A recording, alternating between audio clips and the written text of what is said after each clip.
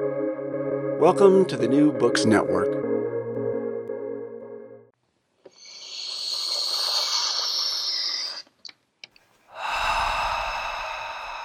Hi. Theory.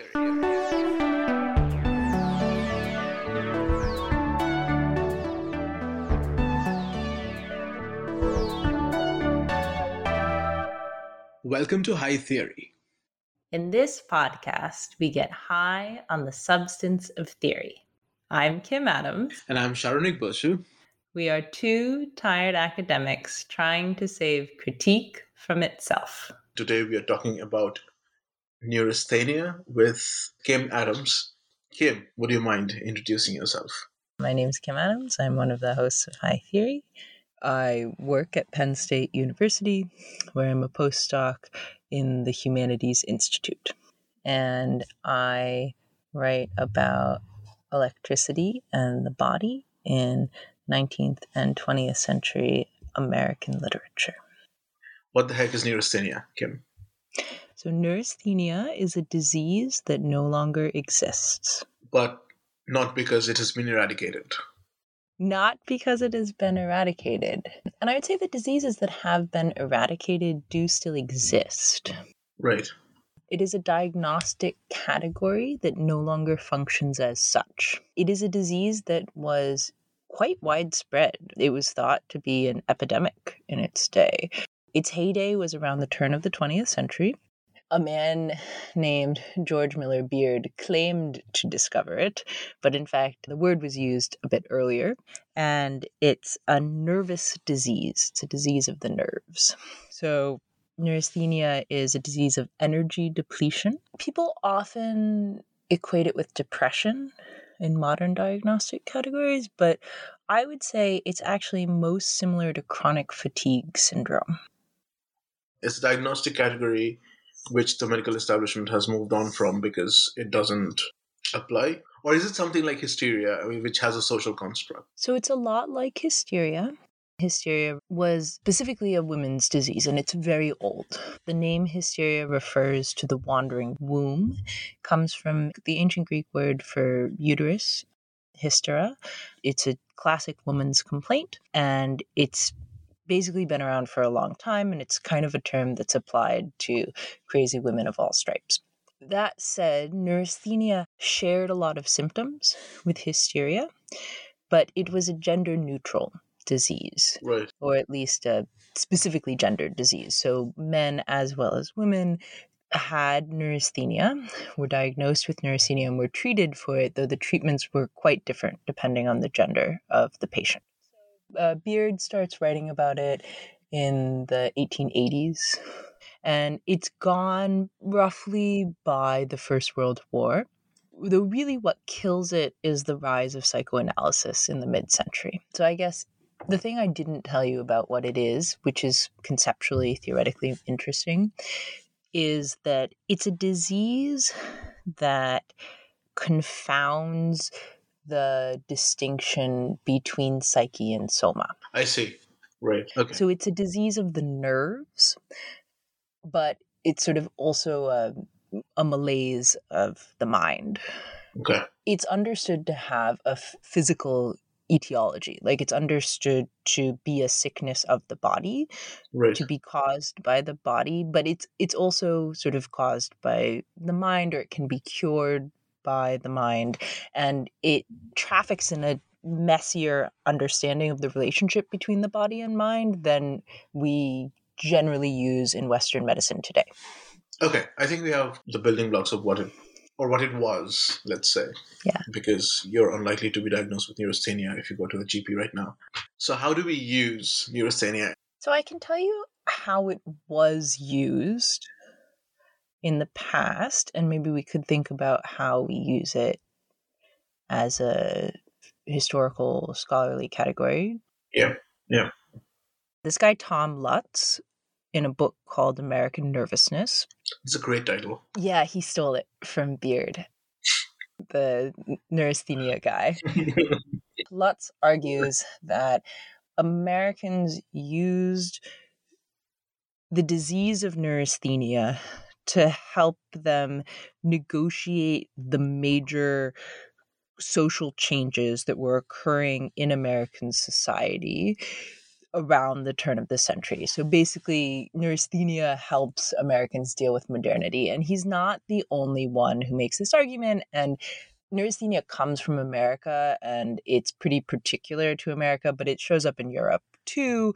Other people who make related versions of this argument, Carolyn Tomas de la Peña in The Body Electric, makes an argument about technology, electric technologies in relation to neurasthenia having a sort of homeopathic effect. And the human motor. So the guy's name is Robinach. The book is called The Human Motor. And he makes a much sort of broader argument about energy and the history of labor in Europe, but it's related to this question of neurasthenia. Anyways, people kind of invented this disease to help them deal with modernity. There's another argument that it also helped people deal with changing gender roles around this time.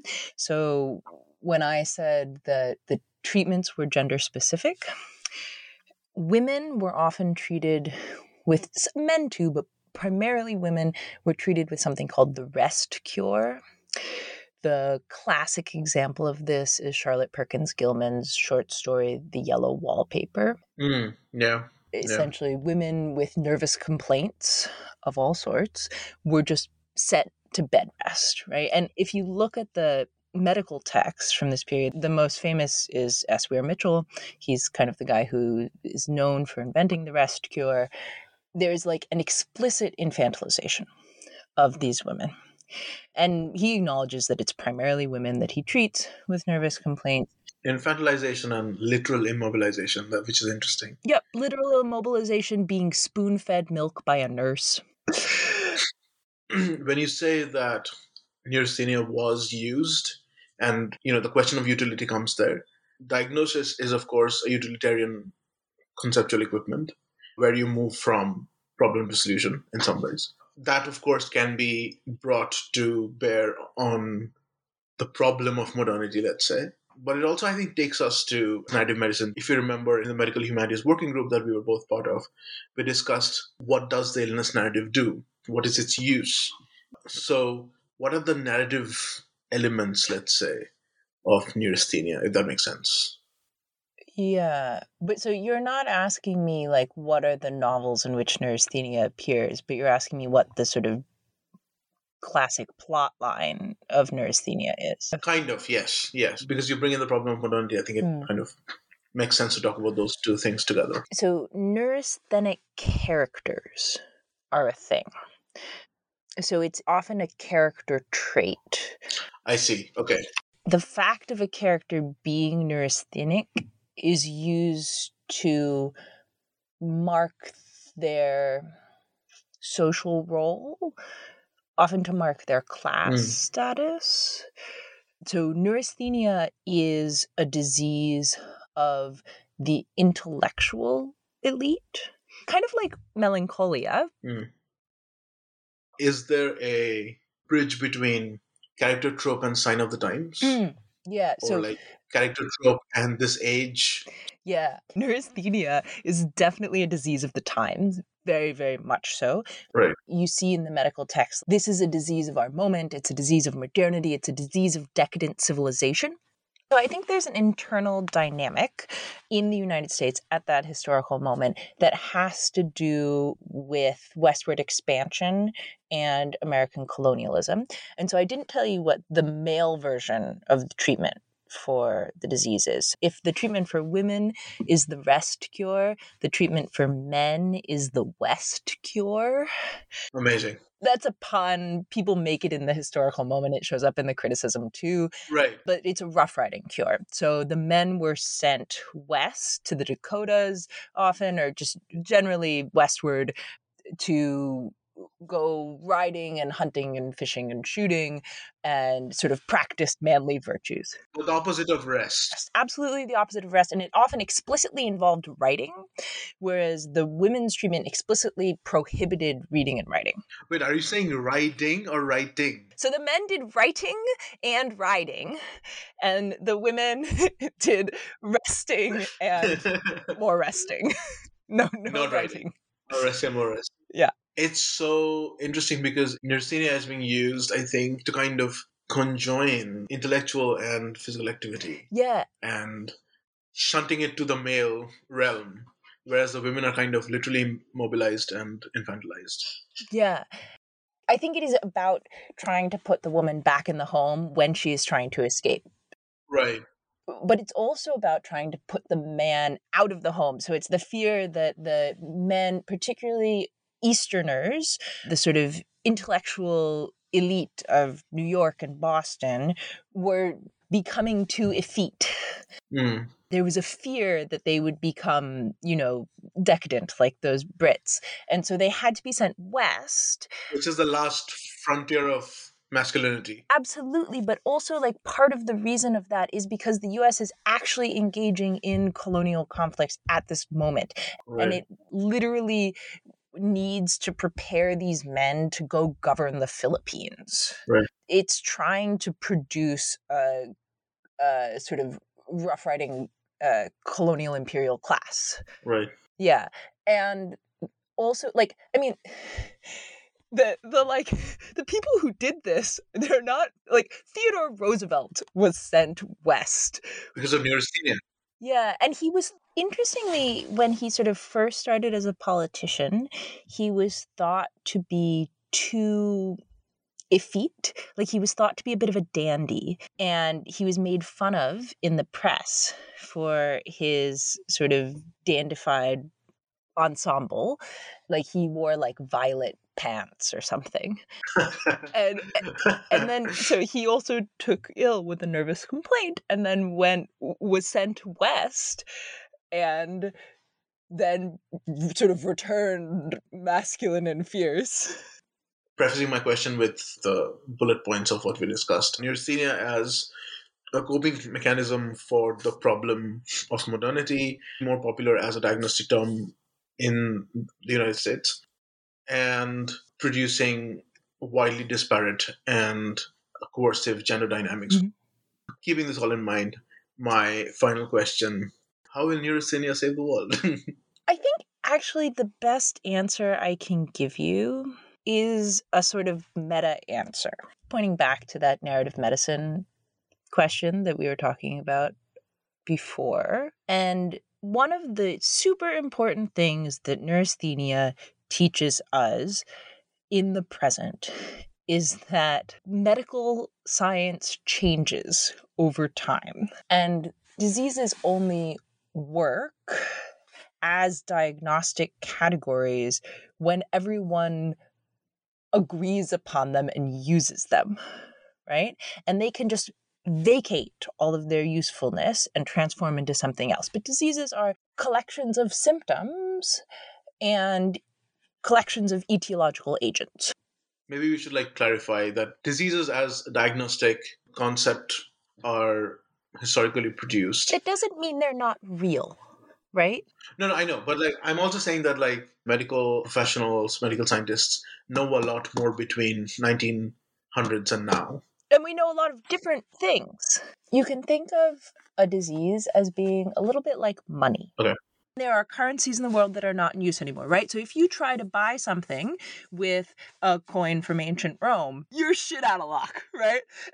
In the same way, if you tried to diagnose someone with neurasthenia right now, you would not be able to bill the insurance company for that diagnosis, right? So there is a basic difference between saying that science is trial and error, scientists make mistakes, that is how science is produced, and saying scientists make mistakes, therefore let's not listen to scientists. Science is bullshit. Let's just inject ourselves with horse medicine. But scientists made that fucking horse medicine. Yes, but not for COVID. I mean, this is a very pertinent moment as vaccines are being rolled back all around the country, and it's a very dangerous moment that we are signing in. But I still think that it's an important clarification. And I think so too. And I stand with Bruno Latour on this. I think our knowledge of the history of science and the cultural functions of scientific knowledge makes science stronger. to say that scientific truth is culturally constructed does not make it false, and it does not undermine it. No, absolutely not. And I know that social media produces a world without nuance. And I'm not saying we need to shade in the gray. I'm saying that the more we know, the better shit works. And that is true from all angles. Should we talk about the fact that you have recently diagnosed yourself with neurasthenia? Oh, I can tell you something very amusing. So, in the opening pages of American Nervousness, there's this chart that shows the nervous diatheses or tendencies. It's a sort of progression of symptoms that includes neurasthenia. And one of the earliest is hay fever. So, if you're sneezing, when springtime comes around, you might have neurasthenia. Thank you, Kim, for talking to us about neurasthenia. Yeah. Thank you, Sharanik. And thank you for listening to High Theory. If you like our podcast, please review and subscribe wherever you get your podcast fix. Sharanik Bosu and Nathan Kim manage our social media presence. Julia Irion Martins edits our transcripts, Owen Quinn composes our theme music, and Kim Adams and Sharanik Bosu edit our audio. You can also find us at hightheory.net. We hope you have a highly theoretical day.